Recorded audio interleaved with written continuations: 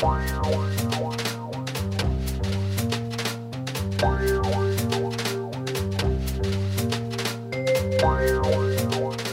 everybody, Julian Charles here of themindrenewed.com, coming to you almost as usual from the depths of the Lancashire countryside here in the UK. Now, it's been 3 weeks since the last TMR podcast. I'm surprised by that, but it is in fact the case. I had hoped to get this particular episode out last week, but trying to deal with everything that's necessary for getting a podcast out while being on holiday, well, that just didn't work out, so I'm having to do it this week instead, which is going to be the sharing of another presentation by Dr. William Lane Craig, which he gave during our holiday in Israel a few years back, in 2011. Actually, that's several years ago now, isn't it? So this is going to be the second of 3 of his presentations that I have up my sleeve. I shared the first a few weeks back, and as people told me they enjoyed that, I thought that I would share the second one now. But more of that in a few minutes. I just wanted to say that people who are long-time listeners will know all about this, but I thought that for listeners to TMR who are new, I would explain. This is the kind of thing that I sometimes do during holiday periods. Each year it's just the same. The summer is particularly chaotic for me, and there's this general lack of routine, which means I can't settle down to making interview arrangements and appointments and spending designated slots editing and posting, etc. in the way that I normally can. So rather than put the podcast to sleep, as I say, for several weeks on end, I like to do this sharing things of interest and concern. It's good for me because it keeps me on my toes, because it keeps me thinking about the podcast, and hopefully it's good for you because maybe you get to hear something of interest which you might otherwise not hear, and most importantly you get to know that I'm still here and planning for the future of TMR. So that's essentially why I do this. But before we get on to that, I do have a few things that I want to say. The first is I would like to draw your attention to a statement that was published a few days ago on the 30th of August by a group calling itself the Global Network for Syria, and this is entitled Statement on Impending US, UK and French Military Intervention in Syria. And the first paragraph reads, quote, "We, members of the Global Network for Syria, are deeply alarmed by recent statements by Western governments and officials threatening the government of Syria with military intervention, and by media reports of actions taken by parties in Syria and by Western agencies in advance of such intervention." End quote. There's a lot more to this statement, and I'm going to read the whole thing in just a moment, but this has been signed by some eminent individuals, including, in fact, Lord Carey, that's George Carey, a former Archbishop of Canterbury, and this came to me via email, indeed on the 30th of August itself, with a text, an accompanying text, apparently by Peter Ford, the former UK ambassador to Syria, who we spoke to a few weeks ago. It didn't come directly from him. It was mailed round to various alternative media outlets. So I checked with Peter Ford to make sure this is in fact genuine. He got back to me saying, yes, it is genuine. So I immediately published it at TMR, and I see that other outlets have also published it, including here 21st Century Wire.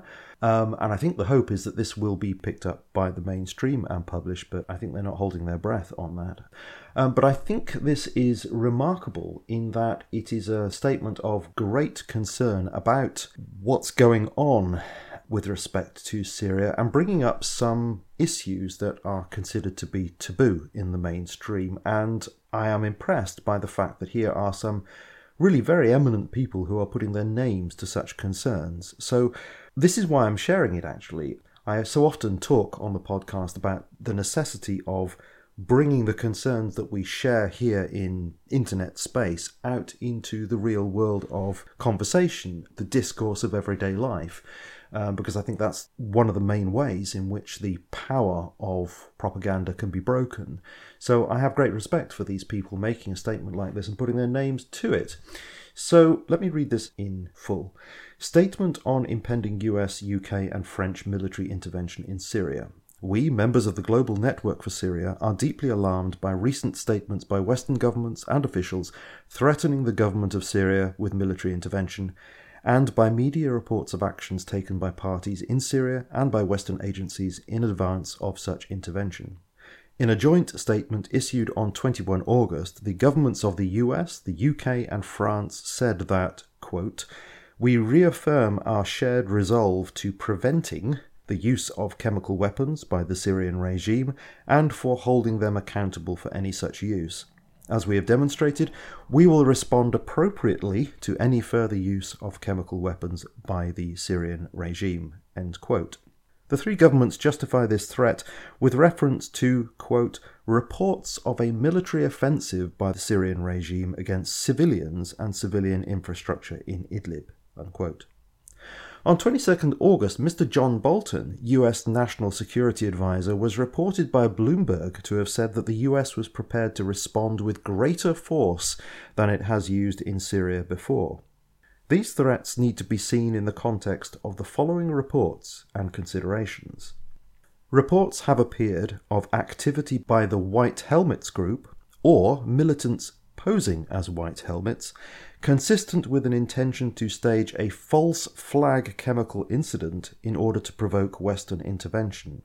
These activities have reportedly included the transfer of 8 canisters of chlorine to a village near Jizr al-Shugur, excuse my pronunciation here, an area under the control of Hayat Tahrir ash-Sham, an affiliate of the terrorist group al-Nusra.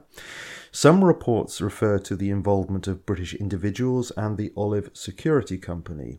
Other reports indicate a build-up of US naval forces in the Gulf and of land forces in areas of Iraq joining the Syrian border. We therefore urge the US, UK and French governments to consider the following points before embarking on any military intervention. 1. In the cases of 3 of the previous incidents cited in the 21 August statement, Litamana, Kanshekun, Sarakib, OPCW inspectors were not able to secure from the militants who controlled these areas security guarantees to enable them to visit the sites, yet still based their findings on evidence provided by militants. 2.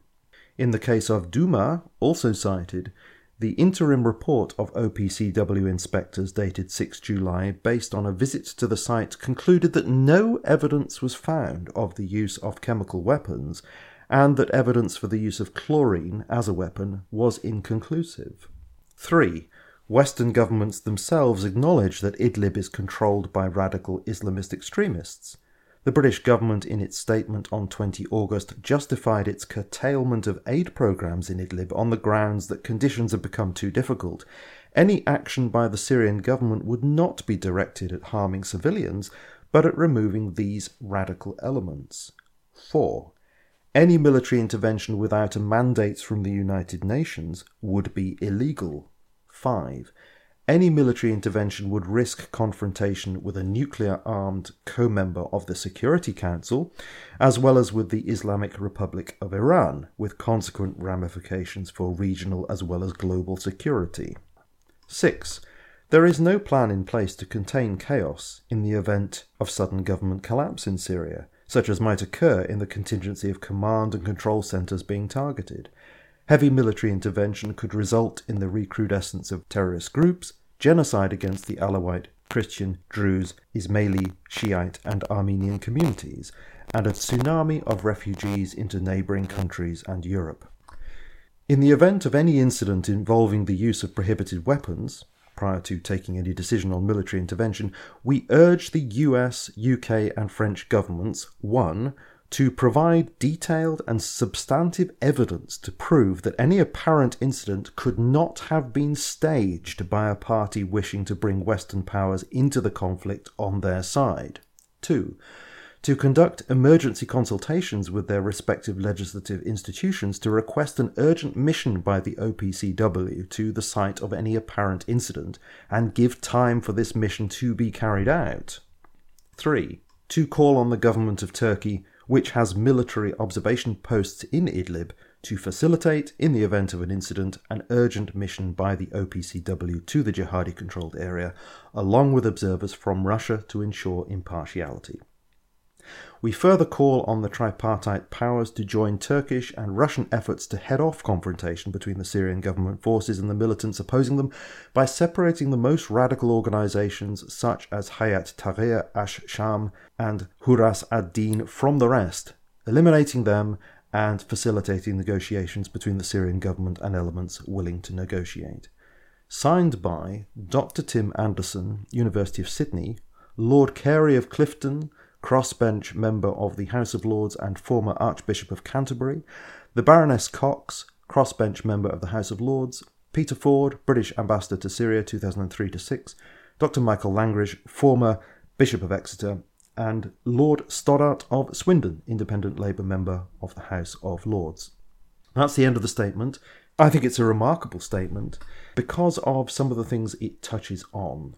It touches on the possibility that there are people who are, as they say, posing as white helmets, who may be prepared to stage a false flag chemical incident in order to provoke Western intervention. Something that is considered to be unsayable in the mainstream. And later on, they say there needs to be evidence to prove that any apparent incident could not have been staged by a party wishing to bring Western powers into the conflict on their side. So there's both the concept there of the false flag attack and also the concept of the hoax, which I think is remarkable that here there are people as eminent as those I've just listed who are publicly saying such things. And I think that just in itself, from my perspective, I think is a very, very hopeful sign. As I say, I think the hope is that this is going to be published in the mainstream somewhere. Whether that will happen, I don't know. But I very much wanted to draw your attention to that, and I hope that you will share that around. I don't mean this particular podcast, but I mean the document itself, which you will find at the TMR website in the media section. So that's a very positive development, I believe. The second thing is an item that I discovered at 911blogger.com, which I wanted to note, and that is a series of video presentations of Wayne Costa's epic analysis of the evidence at the Pentagon on 9/11. Apparently this video PowerPoint presentation was originally 5 hours, 40 minutes long, but it's now been broken down into an easily digestible chapter-by-chapter form of a whole series of videos narrated by David Chandler, who is a very eminent 9/11 researcher. You can find that via 911blogger itself or in the show notes to today's program. I have started to watch that. I haven't got time at the moment to watch all 5 hours plus of that. But as I say, I have started to watch it and I do find it impressive so far. It's very dry, very clinical, very thorough in its presentation. But, you know, I like that kind of thing because I feel that you're more likely to get to the truth if you approach things in a very methodical and thorough fashion. So here's what it says about that. Wayne started this project when he was on the other side of the fence, convinced that no plane hit the Pentagon. He was working on a compilation to prove that case and ended up convincing himself otherwise. Anyone who snaps back with a dismissive response in the first 10 minutes has no business commenting. This represents a massive effort and deserves careful consideration and study. So I invite you, if you do in fact have time and the inclination, to go and check that out and let me know what you think, because you may well end up watching the whole of that before I can get round to it. The third thing I wanted to mention was another 9/11 related thing, and that is an interview over at the Corbett Report where James Corbett recently interviewed a chap called Mick Harrison, who's a member of the Lawyers Committee for 9/11 Inquiry, and he and his colleagues have submitted a petition to the US Attorney in the Southern District of New York to convene a special grand jury into the unprosecuted federal crimes related to the destruction of the 3 World Trade Center towers on September 11th, 2001. And it's a very interesting conversation. James talks to this chap about the petition that they have submitted and the legal mechanisms with respect to that and their hopes for that and the kind of evidence that they're presenting. And I think it's really interesting to keep tabs on what happens with that. I'm cautiously excited by that development. So do go and listen to that particular interview. Of course, you'll find it at Corbett Report, but I will put a link into today's show notes as well. So those are the 3 things that I wanted to draw to your attention. I will have a few more things to say at the end of today's program, but let's turn back to the thing that I wanted to share with you today, which is this presentation by Dr. William Lane Craig, the second of 3, as I say, and it's exclusive. As far as I know, nobody else recorded these, and I do have permission to share them from William Lane Craig's organisation called Reasonable Faith. And of course, I must add that William Lane Craig's words being included in this podcast in no way should be taken as suggesting that he endorses anything else that I've said in this particular podcast, or indeed anything else that appears at The Mind Renewed. His words and mine are completely separate in that sense. Now, this one actually is not so much a presentation, it's really a Q&A. At a certain point during our time on that tour of Israel, Bill Craig decided to have a Q&A evening, and I'm going to share part of that with you now. You may find that not all of the questioners are easy to listen to, because of course they were spread around a rather large hall, but I've done my best to try and make it audible. And I have actually removed some of the names of people who are asking questions. And I thought this is interesting because the Q&A just went anywhere. I thought that it was going to be related to matters, the specifics of the visit to Israel, but it wasn't necessarily the case. It was open to anything, and so people asked questions about all kinds of aspects of his work.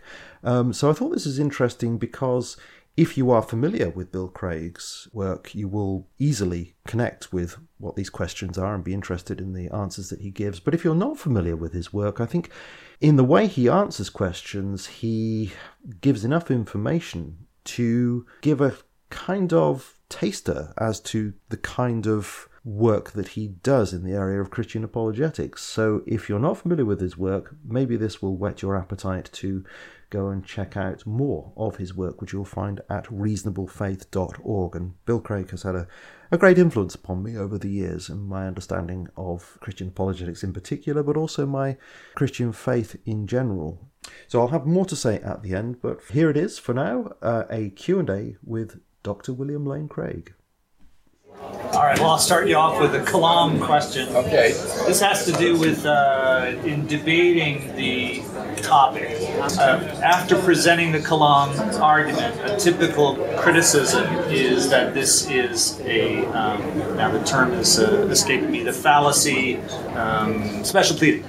So it's special pleading that God's the only thing that would fit the criteria, the first criteria, that has a beginning or does not have a beginning, and so you're special pleading. And then, I know that you've recommended the answer would be, well, there can be such things as numbers or propositions, I believe. And then typically the answer to that is, and they'll say, well, those things, only exist in someone's mind. They don't exist independently of a conscious mind, which I understand really fails to meet. Right, that's actually my view, so I'm that's happy with that. Yeah, I've been listening to your podcast. P or Q, not P, therefore Q. Right. Well, now hang on. All right, I didn't get that. All right. I've never heard this objection before to the Kalam argument, that it's special pleading. And the question was, isn't it sort of special pleading to say that God is the cause? Well, now, that seems to me to be just completely unjustified. The argument infers to a cause of the universe, right? It doesn't infer to God. It infers to a cause of the universe. Then what you begin to do is do a conceptual analysis of what it means to be a cause of the universe. And a dramatic number of traditional divine attributes fall out. For example, this thing must be eternal. Indeed, it must be timeless, since it created time, and there can't be an infinite regress of events. It must be outside of space, since it created space and everything in it. It must be changeless, since there can't be an infinite regress of changes. So we've already got back to a being which is timeless, spaceless, and transcends the physical universe, transcends space.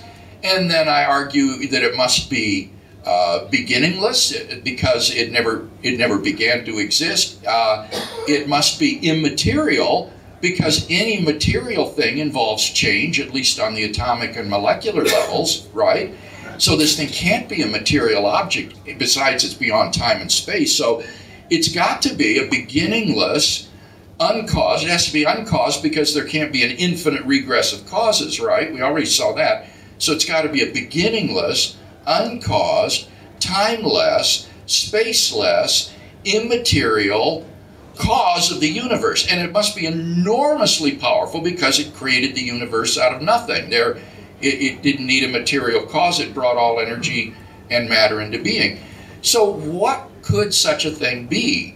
Well, I give 3 arguments that this has to be a personal being. And the only thing that I know of metaphysically that philosophers have identified as could be timeless, spaceless, immaterial, and changeless would either be an abstract object, like a number or a set or some sort of mathematical object. Those are typically thought to be beyond time and space and be immaterial and changeless. So that'd fit the bill. Or it could be an unembodied mind. That is to say, a consciousness without a body. That's immaterial, right? It could also exist changelessly and therefore timelessly and spacelessly. But an abstract object doesn't stand in causal relations. That's part of the definition of what it means to be abstract. Numbers don't have any effects on anything. And if, as you said, these things aren't real, they just exist in your mind, then it follows immediately that the cause of the universe can't be an abstract object. So, if it's either P or Q, right? It's either an abstract object or it's an unembodied mind, and it's not P, it follows logically that it's Q. It's an unembodied mind or consciousness. And therefore, we are brought to a personal creator of the universe. And that's one of the 3 arguments I give for the personhood of the creator. So you don't have to call this being God if you don't want to. That's fine with me. But I think it does give you a beginningless, uncaused, timeless, spaceless, immaterial, changeless, enormously powerful personal creator of the universe. You want to follow up? Well, yeah, I'm just trying to make clear. In any case, let me just say one more thing. Sure. Now, you might quibble with some of those arguments, maybe. You might disagree. But it's certainly not special pleading. Right. There's no special pleading here. There are arguments. But it's not special pleading because as a theist, I'm allowing for the possibility that there might be other things that have no beginning, such as numbers. Whereas, right, isn't that the reason that it's not? Because the atheist is going to say you're special pleading because only God fits the bill as this creator, and therefore it's special pleading. How is that? No, wait, I didn't infer that. What I said, it has to be an unembodied mind. Now, if there are no abstract objects, then there's no dilemma at all. Then you just simply say the only thing that can fit that description is an unembodied mind, and therefore there must be a personal creator. So I don't see that there's any special pleading at all. It's an argument for the existence of such a thing. Well, okay, I want to move on now to other folks. Okay. I was just wondering, excuse me, if you could talk briefly about the first premise of the cosmological argument, and then also quantum theory, which seems to suggest that there is no perfect vacuum in a classic sense, that there's always, never complete nothing. There's always something seething at a subatomic level. And I heard criticisms of that level that there's never really nothing, so that they can get around the idea that from nothing, nothing comes, that there's always something happening. And that's 2 different questions. The first question was, could I say something about the causal premise in the Kalam cosmological argument? The premise is that everything that begins to exist has a cause. Now notice how that premise is carefully formulated. It doesn't say everything that exists has a cause, does it? It says everything that begins to exist has a cause. Things don't come into being caused out of nothing. Anything that comes into being must have a cause that brings it into being. Notice too that it doesn't say every event has a cause. This premise is perfectly consistent with there being uncaused events, like, for example, free choices by human beings, or quantum events, which could be indeterminate, like the decay of a subatomic isotope or some other quantum fluctuation, perfectly consistent with quantum indeterminacy of events. So what it says is that things don't come into existence without a cause. And I give 3 reasons for that. First, I think that it's a metaphysical first principle that is intuitively obvious, that being doesn't come from non-being. To say that things can come into being out of non-being is really worse than magic when you think about it. Because in magic, at least you've got the magician, right? And in this case, you just say, no, the things just pop into being out of nothingness. which is surely metaphysically absurd. So if that's the price of atheism, I say they're welcome to it. Now, the second one is that if things could come into being uncaused out of nothing, then it becomes inexplicable why just anything and everything doesn't come into being out of nothing, uncaused. Why do bicycles and Beethoven and root beer pop into being uncaused out of nothing? Why is it only universes? What makes nothingness so discriminatory? There can't be anything about nothingness that would favor universes because nothingness has no properties, right? It's not anything. And then the third reason is that this premise is constantly confirmed and never falsified in our experience. And so we have the best of experiential and scientific evidence for this principle. Now, your question was, but on the quantum physical level, the vacuum is never empty. In fact, in quantum physics, the vacuum is really a sea of energy, a roiling sea of energy, the arena of violent activity, and therefore not nothing. Indeed, it exists in space.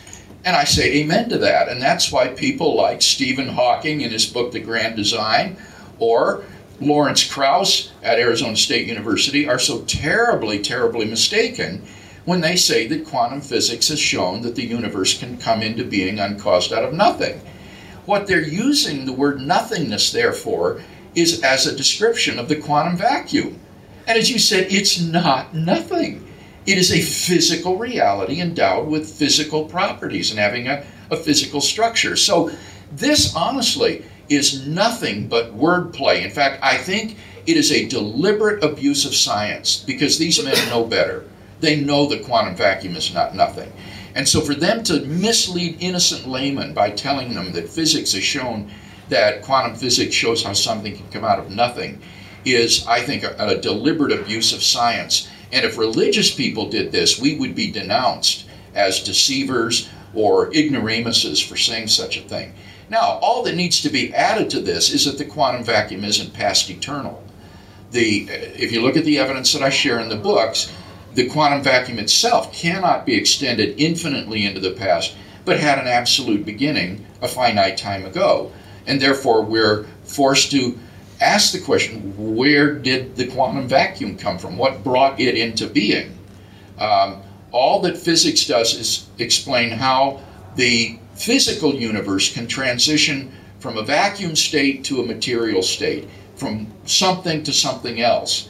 But it doesn't do anything to answer the fundamental question of the absolute beginning of all physical reality, space and time, matter and energy. Okay, some other question? Yes? Recently, in your Defenders class, you've been explaining why you're not an evidentialist and yes, and how someone can have the witness of the Holy Spirit, for example, as a non-evidential certainty of God's reality, and et cetera. And in describing that, you, as I recall, one of the examples was say that you were someone who lived in Russia, and you didn't have, all you had was atheists that were countering. Oh, yeah. And you didn't really have the ability, you didn't have the resources available to you to counter that, but you knew in your heart that, you know, you have the witness of the Spirit as an immediate right. Warrant for your belief. Right. And then you said something that confused me a little bit in the podcast, was that even if you couldn't, in that circumstance, even if you couldn't come up with a counter to that, a defeater for what an atheist might be saying, you would, even if you couldn't find a reason that would support your viewpoint, you would still know that it is, you know, the Spirit is living in your heart. Right. And so I guess I was a little confused as to how does that square with following the evidence wherever it might lead? I don't think we should follow the evidence wherever it might lead. But that seems to be a... I'm not an evidentialist. Well, that seems to be, though, something that's said very often. Yeah, I think it's a mistake. I mean, evidentialism is the view that belief in God or religious belief is only justified if you have adequate evidence for religious belief. And I think that's clearly wrong theologically. And Mark gives an illustration of this. I've met people in the former Soviet Union or in German liberal university faculties dominated by Bultmannian theology, people who had no access to evangelical scholarship or Christian materials. If they followed the evidence where it led, they would be led to atheism or apostasy. And I cannot persuade myself that it would ever be God's will that you should commit apostasy. And that's what some of these Lutheran kids who go off and study in Erlangen or Tübingen would have to do when they sit under these liberal theologians, and they have no means of refuting them. If they followed the evidence where it leads, they would apostatize and throw Christ out of their lives. And I cannot believe that this would be God's intention for anyone. Think of a mentally retarded child who can't understand the evidence, or an illiterate peasant who has no library resources and can't even read. If he followed the evidence where it led, he would be an agnostic. He wouldn't believe in the resurrection of Jesus. There's got to be some other way of knowing that this is true. And when I open the pages of the New Testament, what do I find? Paul says, when the Spirit himself bears, when we cry, Abba, Father, the Spirit himself bears witness with our spirit that we are children of God and therefore joint heirs with Christ. And John, in 1 John, talks about the testimony of the Holy Spirit. He says, you've all been anointed by the Spirit, and you have no need for anyone to teach you, because you already know the truth, because his anointing abides with you and is in you. And just as it has taught you, abide in him. So I think theologically, we have every reason to think that God doesn't leave it up to us to work out by our own ingenuity and cleverness whether or not Christianity is true. The sands of evidence shift from generation to generation, from place to place, depending on a person's education, mental ability, library resources. God isn't going to let people's salvation or damnation hinge on those kind of accidents. He has provided a universal means of knowing the gospel is true through the inner witness of his Holy Spirit. So someone like our Lutheran student in Erlangen, or the guy growing up in the Soviet Union who only hears Marxist propaganda, he can know that that stuff is wrong, that it's false, even if he can't refute it. He doesn't have the means to refute the objections, but he knows they're wrong. And so I'm not an evidentialist. And besides that, if you look at Reasonable Faith Chapter 1, there are philosophical objections to evidentialism as well. If Plantinga shows that if you're only justified in believing what can be proved by evidence, we'll ultimately all be landed in skepticism. Because you couldn't even prove that you're here in Jerusalem. You couldn't prove that you're not a brain in a vat of chemicals being stimulated by a mad scientist to believe that you're here in this room listening to this lecture, when in fact you're nothing but a brain wired up with electrodes. So the evidentialism, I think, is bankrupt epistemology, and it's theologically unacceptable too. So we should avoid the phrase, follow the evidence wherever it leads? Yes, I think we should avoid that, Mark. I think that's dishonest to tell unbelievers, follow the evidence where it leads. What I tell an unbeliever is, I've got good arguments for this, and I think that the evidence supports it, and here's the evidence. So if he says there's no evidence for God, say, really? Is that what you think? I can think of at least 5 arguments for God's existence. And then he's got to ask you, well, what are they? And bam, you're off and running. So just tell him there's good evidence to believe that God exists, or there's good evidence that Jesus rose from the dead. Yes? I'm glad you brought up the mad scientist, because that was going to be my question to you. Can you maybe say a few words on the confidence that we have that we're not, or maybe some confidence that we have, we're not in a vat of chemicals, we're not a part of the matrix, the world didn't just start 5 minutes ago. Well, I think what epistemologists would say is that these are properly basic beliefs. They can't be proven, but nevertheless you are perfectly rational to hold them unless and until you have some overriding defeater that would give you reason to think that, say, you are a brain in a vat, or that the world was created 5 minutes ago. And in the absence of such a defeater, you are perfectly rational to go with what your experience seems to tell you as a kind of properly basic belief.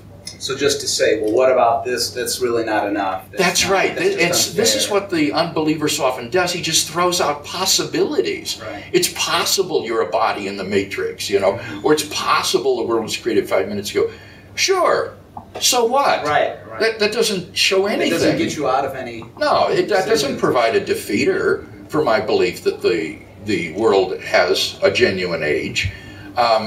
These are properly basic beliefs which are grounded in my experience, but they're not beliefs that we infer on the basis of evidence. And as I say, the person who denies that is going to find himself ground down into skepticism, because these are the most basic kinds of beliefs that we hold. Yes?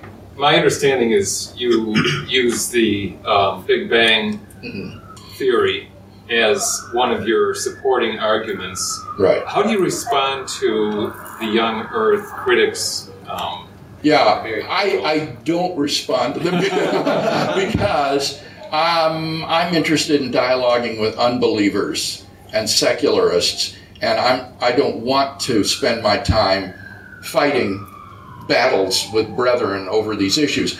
What I will say to someone who asks about it is that I think, and I really do sincerely believe this, I think that the first chapter of Genesis permits a wide range of interpretations that are open to the Bible-believing Christian, including literal 6-day, 24-hour creationism, but also including other views as well. I taught a course at Westmont College years ago on doctrine of creation that took me into the commentaries and into the Hebrew text, and the more I studied that text, the more confused I became and less certain of what it really says. It is so subtle and artistically structured that I think it's very naive to say that the only biblically acceptable interpretation of that text is literal and 24-hour, 6-day creationism. Therefore, I think there's a wide range of views that a biblically faithful Christian has open to him. Yes? The past century or so in science has been heavily influenced by atheism, and for sure it's structured the various theories and models in physics to a certain direction that exclude, some type of cause or some type of explanation that's theistic.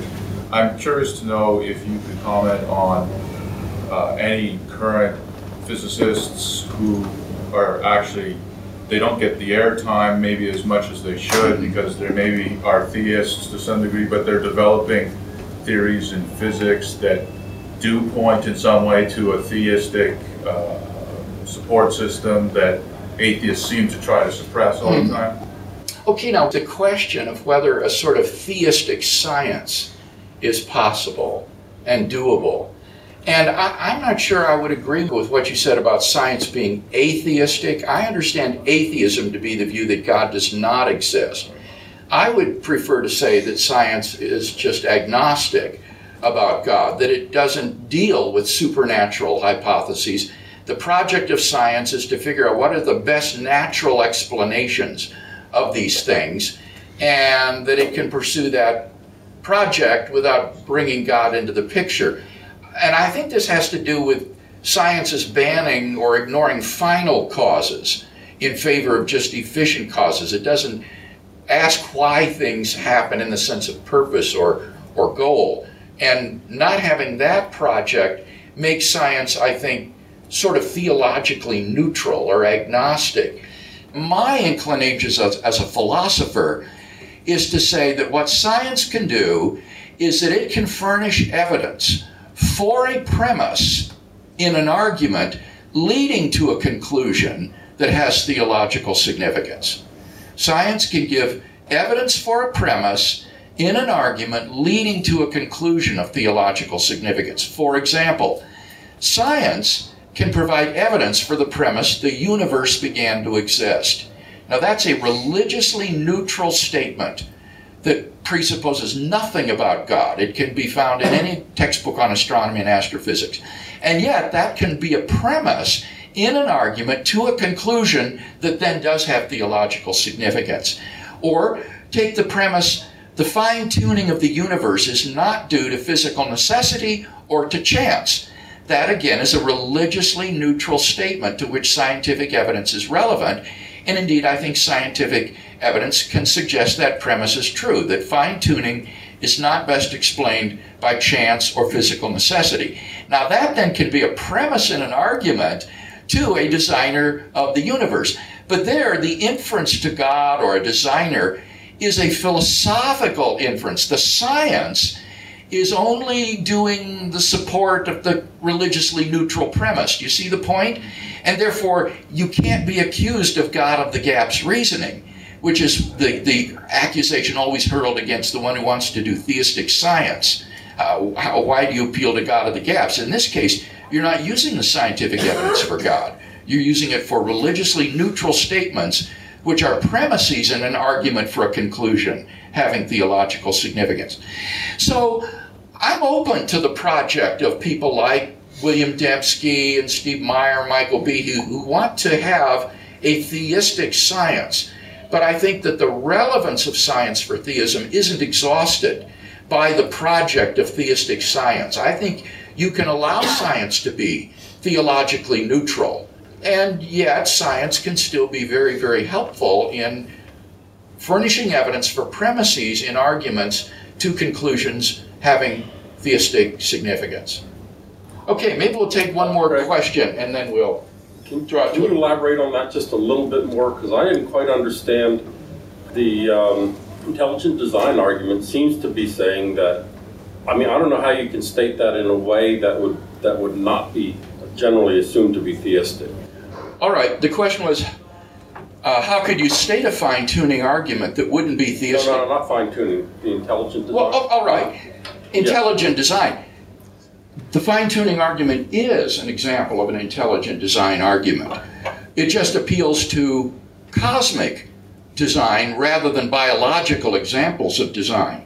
Rather than appealing to biological examples of design, it does an end run around biological evolution and goes back to the initial conditions of the universe. And an argument like this, or of this sort, would go as follows. The fine-tuning of the universe is due to either physical necessity, chance, or design. Premise 2, it is not due to physical necessity or chance. 3, therefore, it is due to design. And the scientific evidence would only be a matter of the second premise. You would disqualify chance and physical necessity on the basis of scientific evidence. But the whole argument is a philosophical argument. It's not an argument that would be pressed in a scientific journal. This would be an argument that a philosopher would offer in a philosophy journal for a cosmic designer. Okay. I hope that's clear. Okay. Well, it does seem, from what I've seen in quotes and literature and so forth, about scientists being driven by their atheism.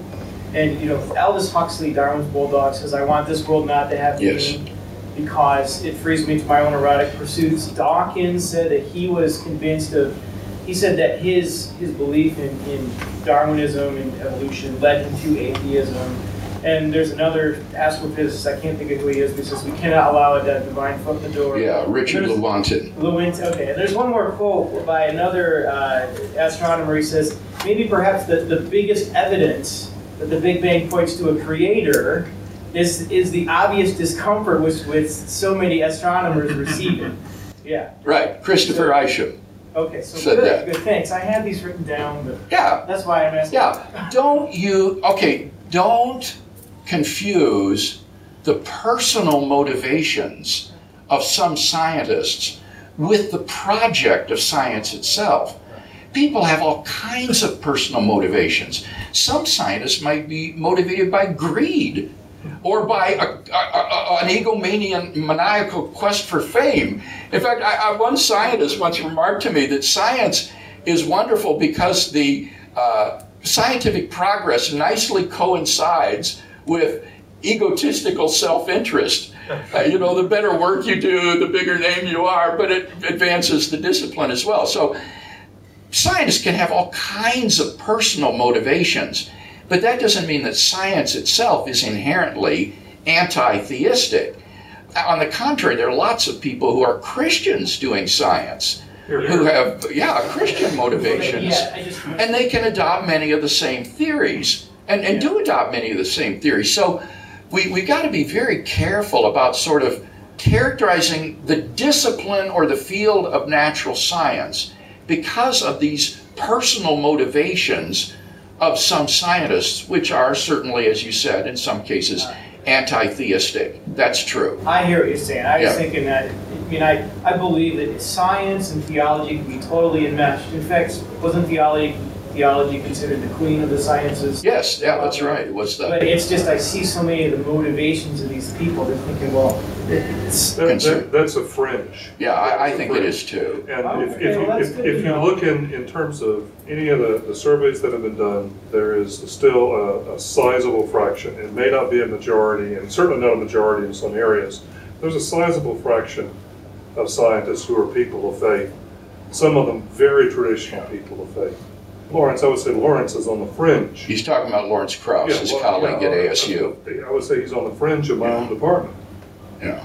Surveys that have been done in general will just show that a significant fraction of scientists are people of faith. Yeah, I mean, just think of the typical scientist working, he's maybe an undistinguished laboratory scientist or theorist. It's unfortunate that some of those who write the books and get the publicity are those that are, motivated by these anti-theistic concerns.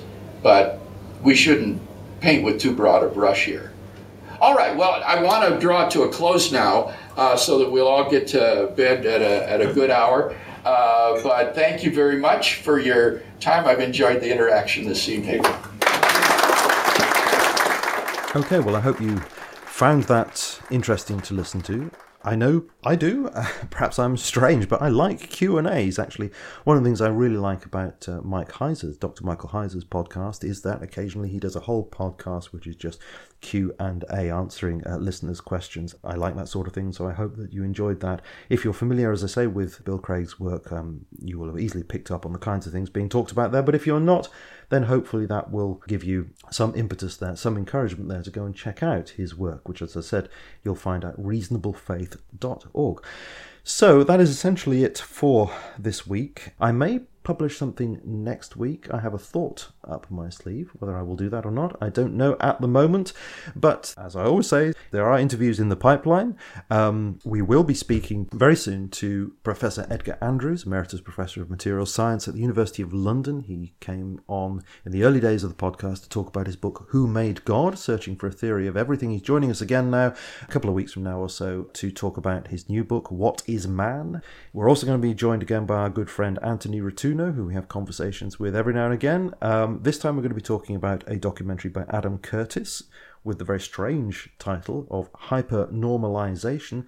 It is a strange documentary, and we have quite a bit of criticism of that documentary because it seems quite bitty. Not sure we're convinced by the overall narrative of it, but it has a lot of interesting subjects that it touches upon, and that's why we want to talk about that. So that's going to be a conversation with Anthony Rotuno. We'll also be talking again to John Booth, who came on in 2016 to discuss his brilliant article, I think, called 15 Years On from 9/11. This time we're going to be talking about the alleged suicide of British weapons expert Dr. David Kelly. And we might just possibly be talking to Richard Swinburne, who is an eminent and retired philosopher of religion, who was indeed a professor of philosophy at Oxford University. That's not secure, but I'm hoping we will be having that conversation.